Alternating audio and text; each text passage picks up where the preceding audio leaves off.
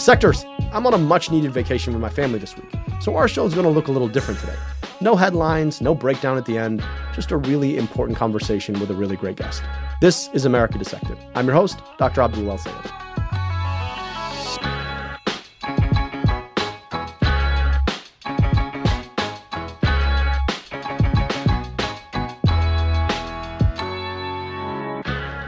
If you're listening to this podcast, chances are you've never known a world where abortion wasn't a protected right under the Constitution.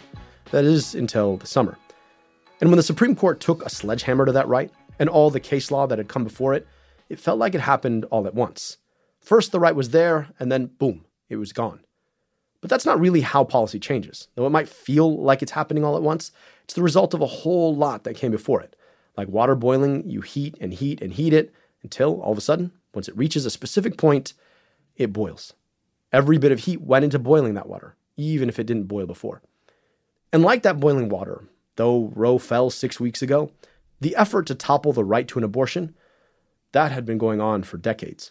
The fall of Roe was just the culmination of a whole set of efforts to realign the courts, to turn anti-abortion dogma into an inviolable stake of the Republican platform, to architect an ideological framework admixing religion, anti-elite populism, and an alternative narrative about women's, quote, empowerment. The painful, grotesque, and downright malevolent manifestations of the fall of Roe are only beginning to play out in communities and courthouses around the country. Already, they've proven worse than what many of us would have imagined. Indiana's Attorney General Todd Rokita described you as an abortion activist acting as a doctor. How do you respond to that? I'm a physician. I've spent my entire life working to have this position, to be able to take care of patients every single day. That's Dr. Caitlin Bernard. She performed a completely legal abortion in Indiana for a 10-year-old girl from neighboring Ohio, where a trigger law made abortion illegal after Roe fell. But for doing it, she was hounded by her state's Attorney General, Todd Rokita. Indiana became the first state to pass an abortion ban a few weeks ago. The ban, which forces pregnant women to carry a fetus to term, tries to hide behind a fig leaf of exceptions in cases of rape or incest. But those aren't abstract things. Those are things that really happen. And the abortion that Dr. Bernard performed, in the case of the rape of a child, was exactly that. She was targeted and trolled by her state's leading law enforcement official for it anyway. Beyond the law, the attitude and the way of thinking that would justify Indiana's Attorney General to hound a physician for performing a legal healthcare procedure rests on a set of ideas that go back far further than 6 weeks. They have their origins, like so many of America's worst cultural mores, in the insidious intersection between puritanical extremism and business profits. Today, I wanted to explore the ideological firmament that drove the movement to end Roe. I want to share that because I think that the fight to reinstate abortion as a right in this country will require us to sharpen the ideas, the narrative, that will drive the activists, organizers, and politicians who'll fight to get it back. And while there's a lot to be hopeful for in the fight for abortion rights right now, make no mistake, this will likely be a long road. And understanding how the opposition to abortion rights came to be, the arguments and ideologies that drove it, will be critical to defeating it. Professor Carissa Haugeberg is a historian and professor at Tulane University who studies the anti-abortion movement. She joined me to talk about the history, origins, and advances of the anti-abortion movement in America. Here's my conversation with Professor Carissa Haugeberg. Let's go. All right. Can you introduce yourself with the tape? I'm Carissa Haugeberg. I'm an associate professor of history at Tulane University. I really appreciate you taking the time to join us. I know understanding where we are, considering our history, is of primary concern. That makes you extremely busy. And so thank you for taking the time. Can you take us way back, right? First recorded abortions, when and where were they? And do we understand how people thought about them back then? So historians are pretty confident that people have been having abortions since people have been able to have children. So we have evidence from ancient Greece and Rome of people having abortions and people talking about having abortions. And the way that people have thought about these procedures has changed dramatically over time. For most of human history, people didn't have reliable forms of birth control. That's a very modern phenomenon, something that most people didn't have access to until the 1960s. So as a consequence, people, and this is a global phenomenon, often regarded abortion as a form of birth control rather than something distinctive. So it was like in the family of birth control, just as one might to insert an IUD or try douching as a method after sex to avoid pregnancy. This is just a fertilization that took, and the desire is to get rid of it before giving birth. So again, it's probably more accurate to if we're thinking back to the way people regarded abortion, they conceptualized it as birth control. And when does a practice like that start to take on the kind of stigma that has led to, this current moment in American jurisprudence? When does that stigma around, the moment of fertilization, when does that take hold and where? Yeah, so it's interesting because you'd be really hard pressed outside of the Catholic Church to find an example of a religious person or a minister or a rabbi really even talking about abortion whatsoever before the late 19th century. It would have just been strange. It would have been like talking about like genital warts or something. Like it was just considered to be like this personal, private issue. And it just kind of like unsavory to talk about it in public or inappropriate to talk about it in public. And so people advertised abortifacients really pretty openly, often under this guise of like restoring one's menses or bringing them back. So there was this lucrative trade in all sorts of herbal remedies. So that really comes of age with the advent of the printing press. So we start to see this shift that you've identified, this like it becoming this moral issue. Really after about the 1850s and 1860s. And the way that began actually wasn't with religious figures.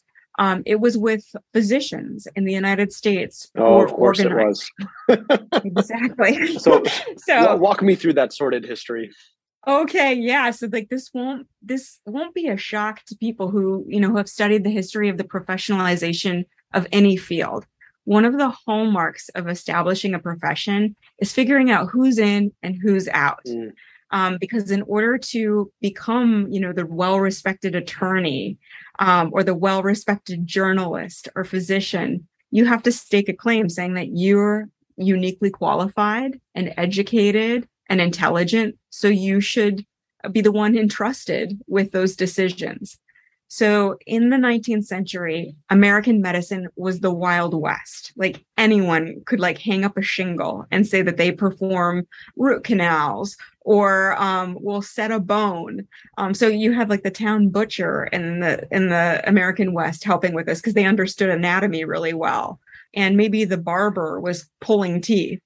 So in this crowded marketplace where lots of people are performing a variety of medical services, these university-educated physicians are trying to jockey for position and jockey for this market.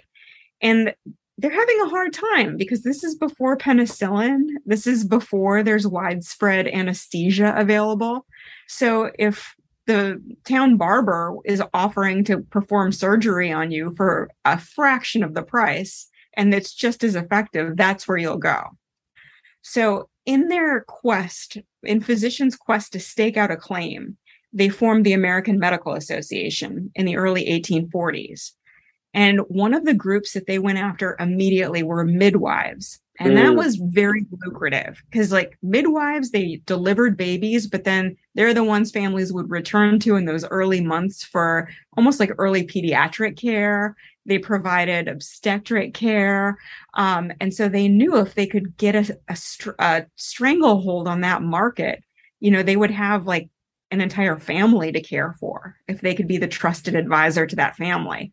So physicians began depicting those midwives who performed both delivery of, regular children, wanted, full-term babies, and those who performed abortions. They depicted those midwives as being untrained, dangerous, unsanitary, and simultaneously, they went after the women who were seeking out these midwives and depicted those women as being immoral, as falling in their duty or failing in their duty to be good mothers. And this isn't, I know that this answer seems sprawling, but one additional shadow cast over this is growing anxiety about the changing composition of the United States. So we have a rise in immigration. And so there's this fear that there are all of these people from Ireland and Italy who are Catholics who are coming in and having 9 and 10 children, whereas US-born white middle-class Protestant women, their birth rate was declining significantly over the 19th century, much of which was due to their use of abortion. So these physicians really tapped into this xenophobic fear that the appropriate types of women were falling down in their duty and not having enough children. So there's this brutal combination here that you're describing of physician gatekeeping by way of misogyny, targeting both women who are receiving abortion care and the women providing it, midwives, and racism, targeting this, unfortunately, fear that has been present as a subtext or a pretext for American political agitation for a long time, that these other people are replacing us by way of the services of these women who are going to these other immoral women who, by the way, are less qualified to do this service than the physician community. So it's like this trifecta of classism, misogyny, and racism all at the same time. Can you tell us about Horatio Storer and who he is and his role in all of this? Yes. So Horatio Storer was a leading physician of his time. He lectured at the University of Pennsylvania, and he was one of the band leaders of this effort to try to get individual states to criminalize abortion. So he's the one who basically went on this circuit and convinced state legislators that there was a public health crisis in abortion and that they needed to pass laws to protect the safety of people. But he also was part and parcel of this effort. I mean, he was a deeply religious person, and he excoriated these middle-class women. And so he basically went state by state and offered basically pro forma legislation to convince state legislators to enact criminal abortion bans. And so it's interesting when you look at these state level bans, they're remarkably similar. The language is pretty uniform throughout. The only real variation is that some permitted exceptions in the case of the health of the mother being at risk, but many of them, it was only if the life of the mother was at risk. What's ironic to me is that you're talking about an America where Protestant Christianity is by far dominant, and a lot of the groups that are being fear-mongered about tend to be Catholic, right? So you're talking about Irish folk, you're talking about Italian folk. And so this seems to me to be counterintuitive given the way these things have melded. Now, if you read history, you come to appreciate that a lot of these groups became white within 1 or 2 generations. But what you're describing is really an economic form of gatekeeping with somewhat dubious moral grounds, right? You can shame and blame folks, but it's not necessarily that this is founded in any sort of canonical exclusion to abortion. Can you walk us through how that was received at the time, and then the moment at which particular religious ideals came to get admixed into the attempted shaming and blaming? You raise an interesting point. Isn't it interesting that the people who are largely, driving this nascent anti-abortion movement in the 19th century are largely Protestant?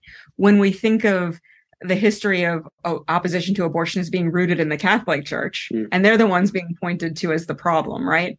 And so I think a couple of things are worth pointing out.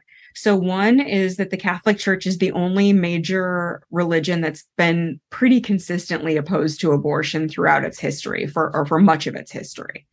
But simultaneously, women of all denominations have generally had abortions at roughly comparable rates throughout U.S. history. So it stands to reason that these newly arriving immigrant women probably had comparable attitudes toward abortion as those white middle-class Protestant women. But it's an issue of access to other forms of birth control. And so simultaneously, while evangelicals were pointing to these overproductive Catholic women, you start to increasingly by the late 19th into the early 20th century see priests take more of an interest in the issue of abortion and birth control. And it's really by the 1930s and 1940s that you start to see more clergy get involved and begin. It begins with the opposition to Margaret Sanger and birth control, and then later begins to extend to abortion. And so, but again, it wouldn't be comparable to today, where like you can imagine being zoomed in or parachuted into a rural Missouri, and it wouldn't shock you to enter an evangelical Christian church and hear a minister talking about the evils of abortion. That would not have been likely in the 1930s and 1940s, like maybe a handful of them, but it was not a mass movement. The only real consistent place that you would have heard that messaging is in the Catholic Church. What's also, I think, important to appreciate here is the subtext of power. You have powerful men from powerful institutions, whether you're talking about the medical establishment, and at that time there were not women doctors. It was extremely, extremely rare to have any women trained in scientific medicine. You have clergy people who are men in the Catholic Church, and as you described, increasingly so, Protestant denominations. And all of them are vilifying women, whether it's women who are practicing abortions as a function of the comprehensive practice of midwifery, or you're talking about women who are receiving abortions. What was the response of women at the time? Was there a concentrated, organized effort to push back, to reclaim any of that narrative? Were there women who, rose to the front to validate some of these arguments? How did women engage in this conversation at the time? So one point of clarification that I'll make is that in the 19th century, there actually was an uptick in the number of women physicians for a while, especially the middle 19th century through about the late 19th century. There were dedicated medical schools just for women. And as part of this push to really expand the power of the AMA, and this happened in law too, we start to see medical schools become more elite and more exclusive and begin to push out women, people of color. And again, something similar happened with law when you see the requirement that people pass a bar exam. Suddenly, you could have African Americans or Latinos who could go to a law school or go to college, but once the state bar shuts them out, that actually creates a decline. So by the late 19th century, we see women, people of color also getting shoved out of medicine, and we see a decline in that number. I didn't appreciate that as a factor, a feature. I didn't realize that there had started to be this influx of women into the practice of medicine, and then they were pushed out by these advocacy organizations in the AMA. And part of it was good. Part of it is a good thing in the sense that there were so many for-profit medical schools, again, the whole Wild West thing. And basically, if you paid your tuition, you could get a medical degree. So there were these people who really should not have had a medical degree who did. And but in the same time, it's they threw the baby out with the bathwater and got rid of all these types of schools, even the legitimate ones. You had this moment in medicine where there's this famous report called the Flexner Report. And, for listeners, that was the moment at which there was some effort to actually regulate what medical schools were truly evidence-driven and scientifically based. So it's interesting to sort of think about the evolution of medical practice, the evolution of medical certification, the rise of organizations like the AMA, and the systematic exclusion of marginalized folks and women as that starts to happen. That is a nexus I hadn't really appreciated, and I really appreciate you clarifying that. And I think it's also interesting to think about the ways in which the position of leaders of the AMA don't always reflect rank and file physicians' beliefs, because historically, the majority of physicians have not been members of the AMA. And so that helps us to understand why throughout the period of abortion's criminality from the 1860s until 1973, for the most part, you have a lot of physicians who feel like it's their professional duty to perform abortions, even though it's criminal to do so, They believe they have an ethical obligation to protect women's health. And so that stands in contrast with some of these key AMA leaders who are excoriating abortion as dangerous and unnecessary. It almost sounds like the AMA's expressed position against universal health coverage for everybody, while many physicians believe that we actually ought to have something like Medicare for all. It's amazing how history sighs and then repeats itself. It's so complicated because on one hand, you could look at professionalization, as this boogeyman. And it's very easy to find these ways in which it promotes elitism. It excludes women. It excludes people of color. It excludes Jews and Muslims. It's by its nature elitist. But on the other hand, if we want to have trust in our institutions, we as the ordinary consumer want the trust that we're getting the best our dollar can buy, right? So it's really, we see how we'd like to think that there's this objective metric, but I think what history reveals is how subjective it is and how much it just reflects the prejudices of the context in which it lives.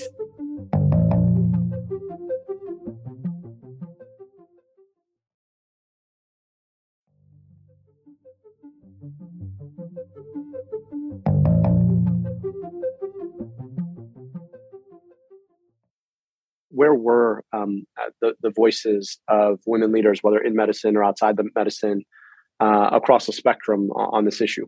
So most key feminists of the 19th century supported the birth control movement. And again, the rationale there is different from what we may think of as like a more contemporary support for birth control and abortion. The rationale there, we have to remember that the death rate during pregnancy and in the year after giving birth was sky high. Like when you look at the average age of men and women, for women, it was often stunted because so many women died in their early 20s from childbirth. So, I mean, it's not hyperbolic at all to say that it was like public health crisis number one, was how dangerous childbirth was. Simultaneously, in the 19th century, in many states, it was becoming more difficult to get a divorce. And so you can imagine if you can't control your pregnancy or the ability to get pregnant well, there's no such thing as marital rape. That is not a crime. Basically, like the ability to procure whatever birth control methods you possibly can, when those fail, having the right to abortion is just crucial for women who want to do a whole number of things. Like especially in the late 19th, early 20th century, there was so much excitement around the possibility of women becoming involved in politics, getting the right to vote, cleaning up their cities, becoming active, going to college.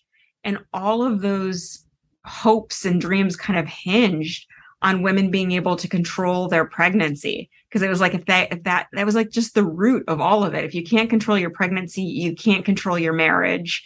You'd have no time or money to go to college. So everything kind of all circled, or all roads kind of led back to that.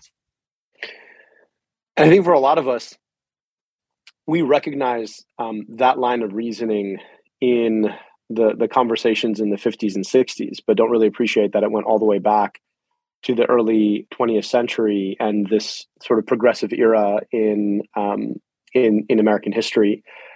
I want to ask you, who are the key speakers in that? So one thing that's commonly, I think, taken out of context are a handful of feminists from the 19th century who said things that couldn't, when taken out of context, could be characterized as opposing abortion. And most famously, Susan B. Anthony. There's an entire anti-abortion group called the Susan B. Anthony group. So it's like women who claim to be like the original feminists, and that the original feminists were opposed to abortion.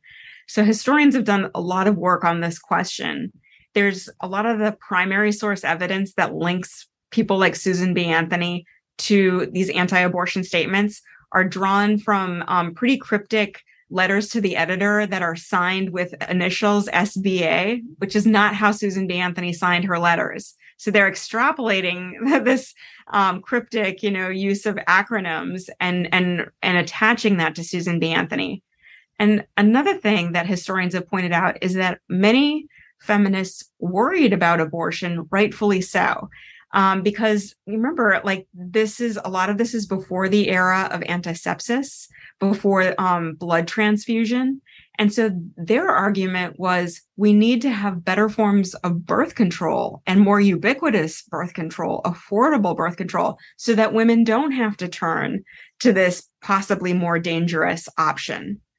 But what everyone knew is that abortion, even though it was definitely riskier in the 19th century than it would be after, the 1960s, even still, the risk of childbirth, the risk of death and being physically harmed in childbirth was still greater than the risk posed by abortion in the 19th century. And so that was just well understood. And so overwhelmingly, you see these feminists, when they do talk about abortion birth control, they are talking about it favorably as something that women need and women demand. And so, again, Margaret Sanger being famous for this, but also you can find evidence of even Susan B. Anthony voicing support for birth control. And then you had, of course, the opposition. One of those people was Anthony Comstock. Can you tell us about who he was and his role in this conversation?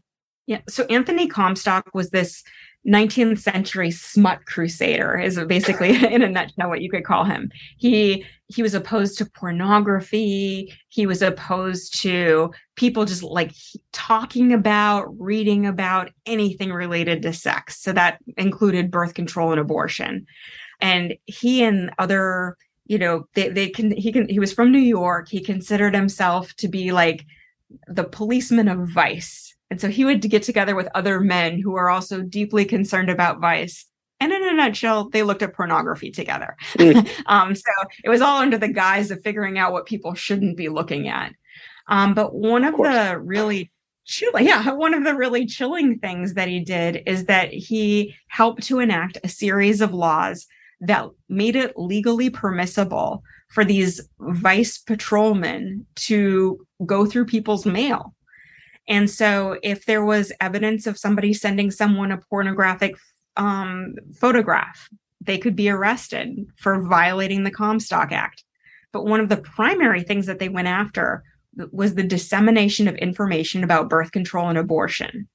So, and as I mentioned earlier, there was this lively, lucrative trade in selling abortifacients and selling herbal remedies or devices that would trigger an abortion. So rather than those markets disappearing, they just changed shape. So again, instead of being kind of blunt about what they were selling, they would say things like, women like to be clean. You should take Lysol after sex to be really clean. And it was like a wink, wink, nudge, nudge. Everyone knew what was really being sold, but it was a way to kind of circumvent these laws. And one thing that's interesting that I think, given the current abortion debate, that's interesting about federalism in the United States is that there was this national Comstock laws, but many individual states passed what were called mini Comstock laws. So they empowered their state level vice crusaders to go through people's mail. Wow. I want to fast forward a little bit. That is really helpful context to understand the civic discourse and the path dependency for the more modern debate that we've had over really the past, say, 75 years on abortion. Can you walk us to where this becomes a new political issue, the rise of both the pro-choice movement, but then also the anti-abortion movement, and that moment in the 40s, 50s, and 60s when both of these movements start to gain traction? Sure. So I'll start with the pro-choice side. And again, that's a history that takes many different forms that look different from today's pro-choice movement. So beginning in the 1930s, obstetrics increasingly moved into hospitals. So rather than giving birth at home, women started to go to hospitals. And depending upon where you live, this may not have been the most typical thing to do until the 1940s or 1950s. But this movement picks up steam beginning in the 1930s as more hospitals are constructed across the United States. And so simultaneously with childbirth moving into hospitals, the provision of abortion begins to move, because those same physicians who had historically been performing childbirth services were also performing abortion. And they were able to do so with very little oversight or fanfare, because they were often performing these procedures in their private practice clinics. So often it was like an office attached to their house. So there wasn't a lot of surveillance. But as these physicians moved into hospitals, suddenly they had a lot of people looking out over what they were doing to make sure that they were complying with state laws. Mm. And as you might imagine, hospital administrators did not want physicians who were practicing within their walls to be doing illegal things, right? That could jeopardize the entire hospital. And so they started to place a lot of scrutiny on these physicians, making sure that they were only performing abortions if indeed, like depending upon the state, if a woman's health or life were at risk. And so we see the number of physician-performed abortions plummet as hospitals start to take a keen interest in making sure that only legal ones are performed. And rather than abortion disappearing, women instead turn to the unregulated, illegal marketplace outside of hospitals. And there they ran into a range of people. So sometimes they found like physicians who moonlit and like were really worried about what was happening. And so they made sure that women continued to get safe procedures. But then there were also like this criminal market rose that, would blindfold women. So like when you talk to women who were college students in the 1950s and 60s, these are the kinds of stories you hear. Like I went with my girlfriend, we were told to meet someone on this street. They blindfolded us, put us into a car and drove us to a warehouse. And, and then like a range of things could happen. Either the abortion was successful or it was a complete joke, or they were given a dangerous procedure and got very, very sick, or maybe even died. So we see like that kind of scary marketplace emerges in the 1950s and 1960s.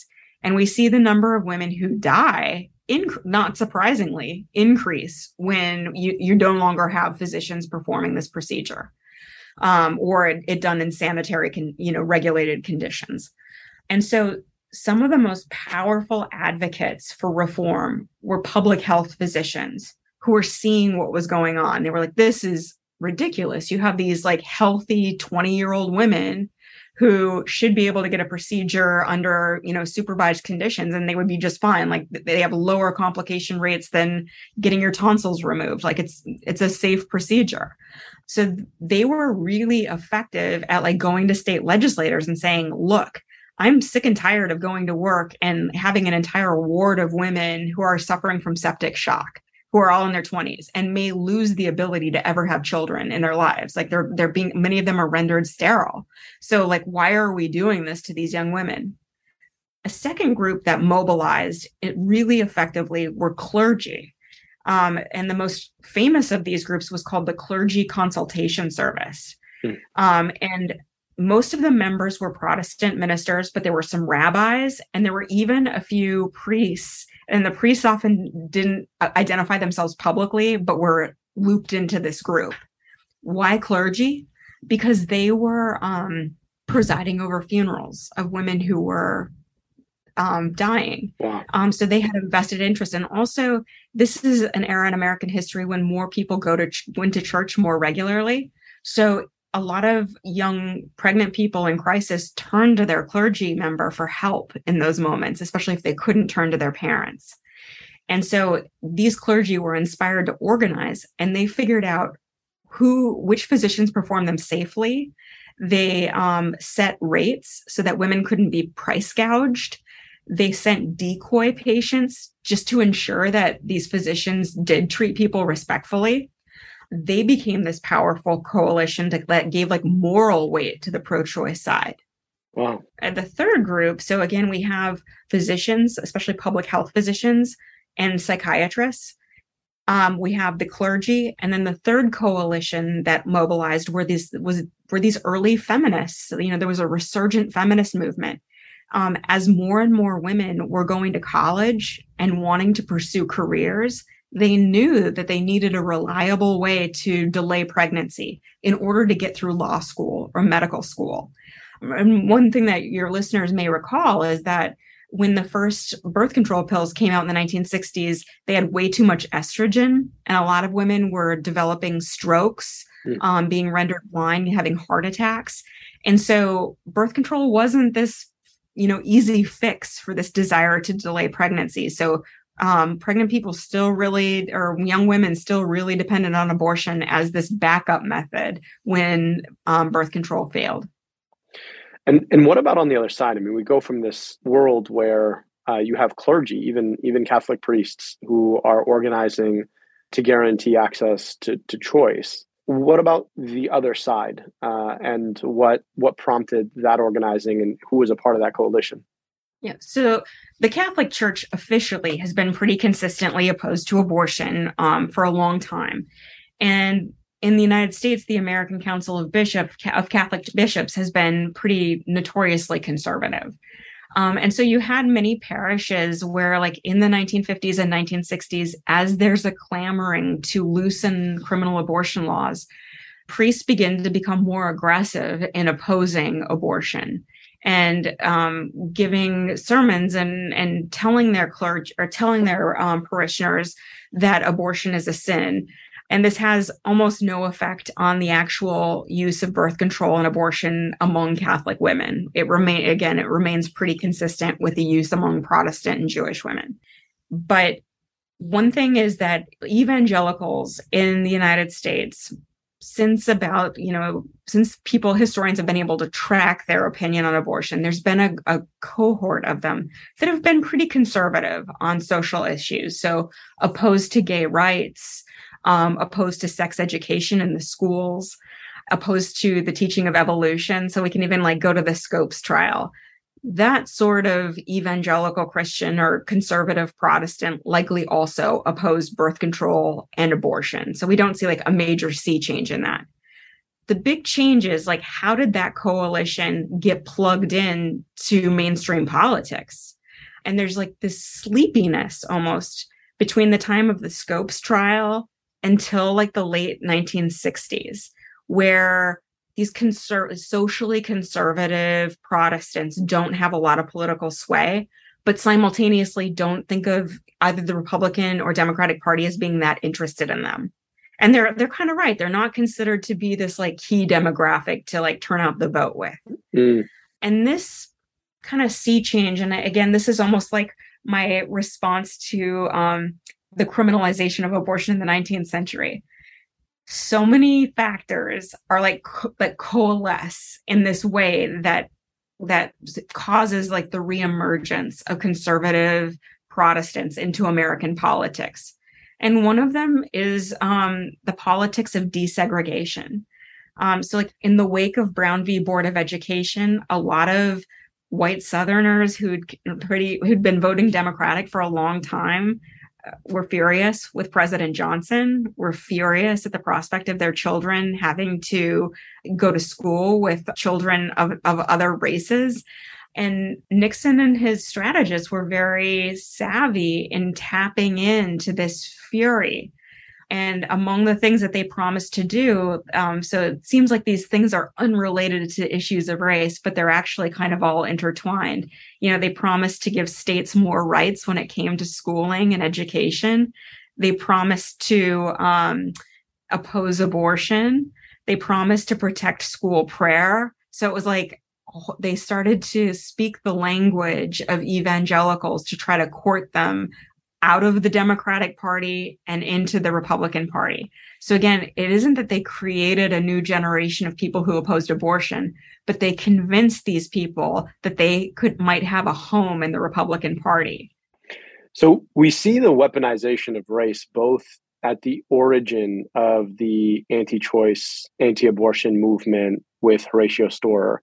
We see it again with the weaponization of the evangelical movement for Republicans in the 70s. And also, the other actor that comes up again is the AMA. So when for listeners, when Medicare passed, the big anti-Medicare push was that it would forcibly desegregate the hospitals. And the AMA, who had a lot to, at least in their mind, a lot to lose financially through this, actually ran attack ads against Medicare in the South on this very issue.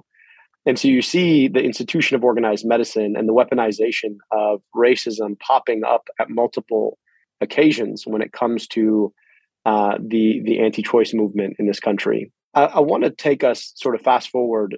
There's been a lot talked about and written about the Roe opinion and what it did to, of course, make choice and all of the downstream consequences of that choice possible in the lives of women and other pregnant people. But I want to think a little bit now about where we stand. We watched as Roe fell not a month ago now, just a bit more than a month ago, and we just watched as the state of Kansas, when given a referendum. This is, by the way, a state where in 1991, an extremist anti-choice group barricaded 3 abortion clinics, where just in 2009, there was an abortion provider was murdered while he was ushering at his church in Wichita. Kansas overwhelmingly voted in what was a really lopsided and terribly written referendum against taking the right to abortion out of their constitution.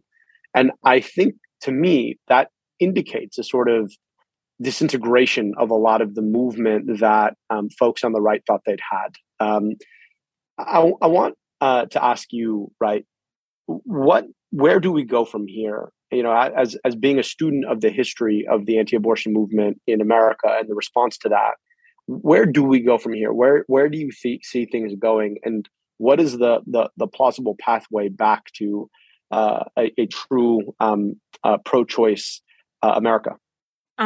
So big questions. So in true historian fashion, I'm going to take us back in time, and it's going to be kind of a strange place to take us. But I think it's helpful. So one thing, you know, I described how Nixon started to try to court these evangelicals into the Republican Party. That was a really strange maneuver. And it was strange for a number of reasons. And one is that the Republican Party in the 1970s was dominated by like big business interests. And these are like the kinds of people who would donate a lot of money to their, maybe their local museum of art, of modern art.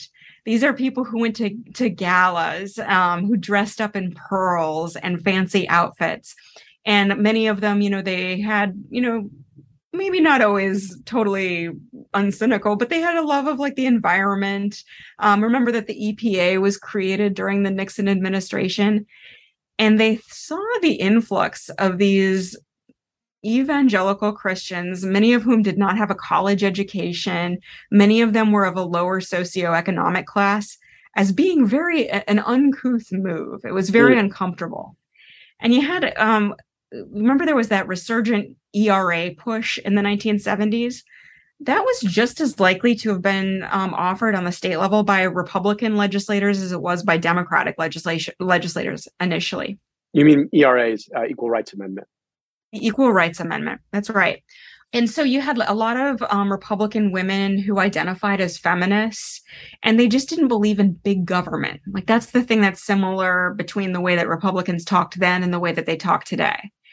And they thought it was, you know, that the abortion issue was so bizarre because they were like, well, we oppose big government. We don't want the government in our bedroom. Like, that's inappropriate. And so there was this real tussle within the Republican Party that took a good 2 decades to wrangle out. And eventually it was those social conservatives who won control of, like, you know, determining the platform, determining which candidate would make it through primary. And so one could look back at the Republican Party and, you know, the question that animates politics today is we seem to be in this position where we have almost extreme minority rule, that like whichever candidate can get through the primaries exerts inordinate influence. And the one who gets through primaries, either the Democratic or Republican candidate, often doesn't represent the mainstream opinion of either party. And so I think historians will look back at the 1970s and maybe re-examine it. Was this ascent of these pretty extreme social conservatives an example of kind of the hijacking of the Republican Party, whereby this extreme social conservative anti-abortion view really took over? And not only did that opinion not represent mainstream America, but is it possible that it didn't necessarily represent mainstream Republicans? And looking at what just happened in Kansas, I think adds fuel to that theory, because so many Republicans in Kansas, who themselves may be anti-abortion, nevertheless saw that maneuver as just too much government in the private lives of Americans. So I see that as being very interesting. Another thing that I find very interesting is that among people who support abortion rights, there's been longstanding criticism of the decision in Roe v. Wade for being rooted in privacy. And the criticism being the word privacy doesn't appear in the Constitution. It's always been difficult to defend because, it's not like pointing to due process or some other phrase that's in the Constitution. But I wonder if that criticism has been wrong-headed, because it really seems like the voters in Kansas were deeply uncomfortable with this invasion of privacy, that the state was entering people's private homes and their relationships with doctors and seeking to dictate how that would look. And so I also am just curious to know if this will cause a reckoning of historians and legal scholars to really rethink the logic of Roe. Like, was Justice Blackmun onto something by attaching that right to abortion to the idea of privacy, which actually might have pretty widespread support among both Democrats and Republicans? What you're framing here is the notion that one of the single agreed upon features of American society is this idea of a right to privacy. And it's also that fault line, the wedge on which the Republican coalition might break, right? Where you're now putting the social and explicitly religious beliefs of a certain wing of the party up against the consensus or previous consensus of a belief in small government, and folks are being forced to choose. And what we're seeing in Kansas is that they seem to be choosing their right to privacy and the state staying out of their business over the reading of a particular set of religious-based social values into the law. And that's this is the piece of this that folks have to appreciate. We've been taught that this debate has been about abortion. It's actually not about abortion. It's about whether or not the state can keep you from getting an abortion, right? Because if you don't like an abortion, don't get one, right? But you have that right under Roe. It's more about whether or not the state can enforce its particular choice on you. And I think that question is starting to break a lot of the coalition in some really interesting ways. Our guest today was Professor Carissa Haugerberg. She is a professor at Tulane University. She's also the author of a really important book I hope folks will check out. It's called Women Against Abortion: Inside the Largest Moral Reform Movement of the 20th Century. We really, really appreciate you joining us to offer us some of the political history of the conversation about abortion and abortion rights in this country. And we're really grateful to you for your insight. Thank you for your smart questions. This was a lot of fun. That's it for today. On your way out, don't forget to rate and review. It goes a long way. Also, if you love the show, make sure to rep us. Drop by the Crooked Store for some America Dissected merch. We've got our logo mugs and t-shirts. Our Signs Always Win sweatshirts and dad caps are available on sale.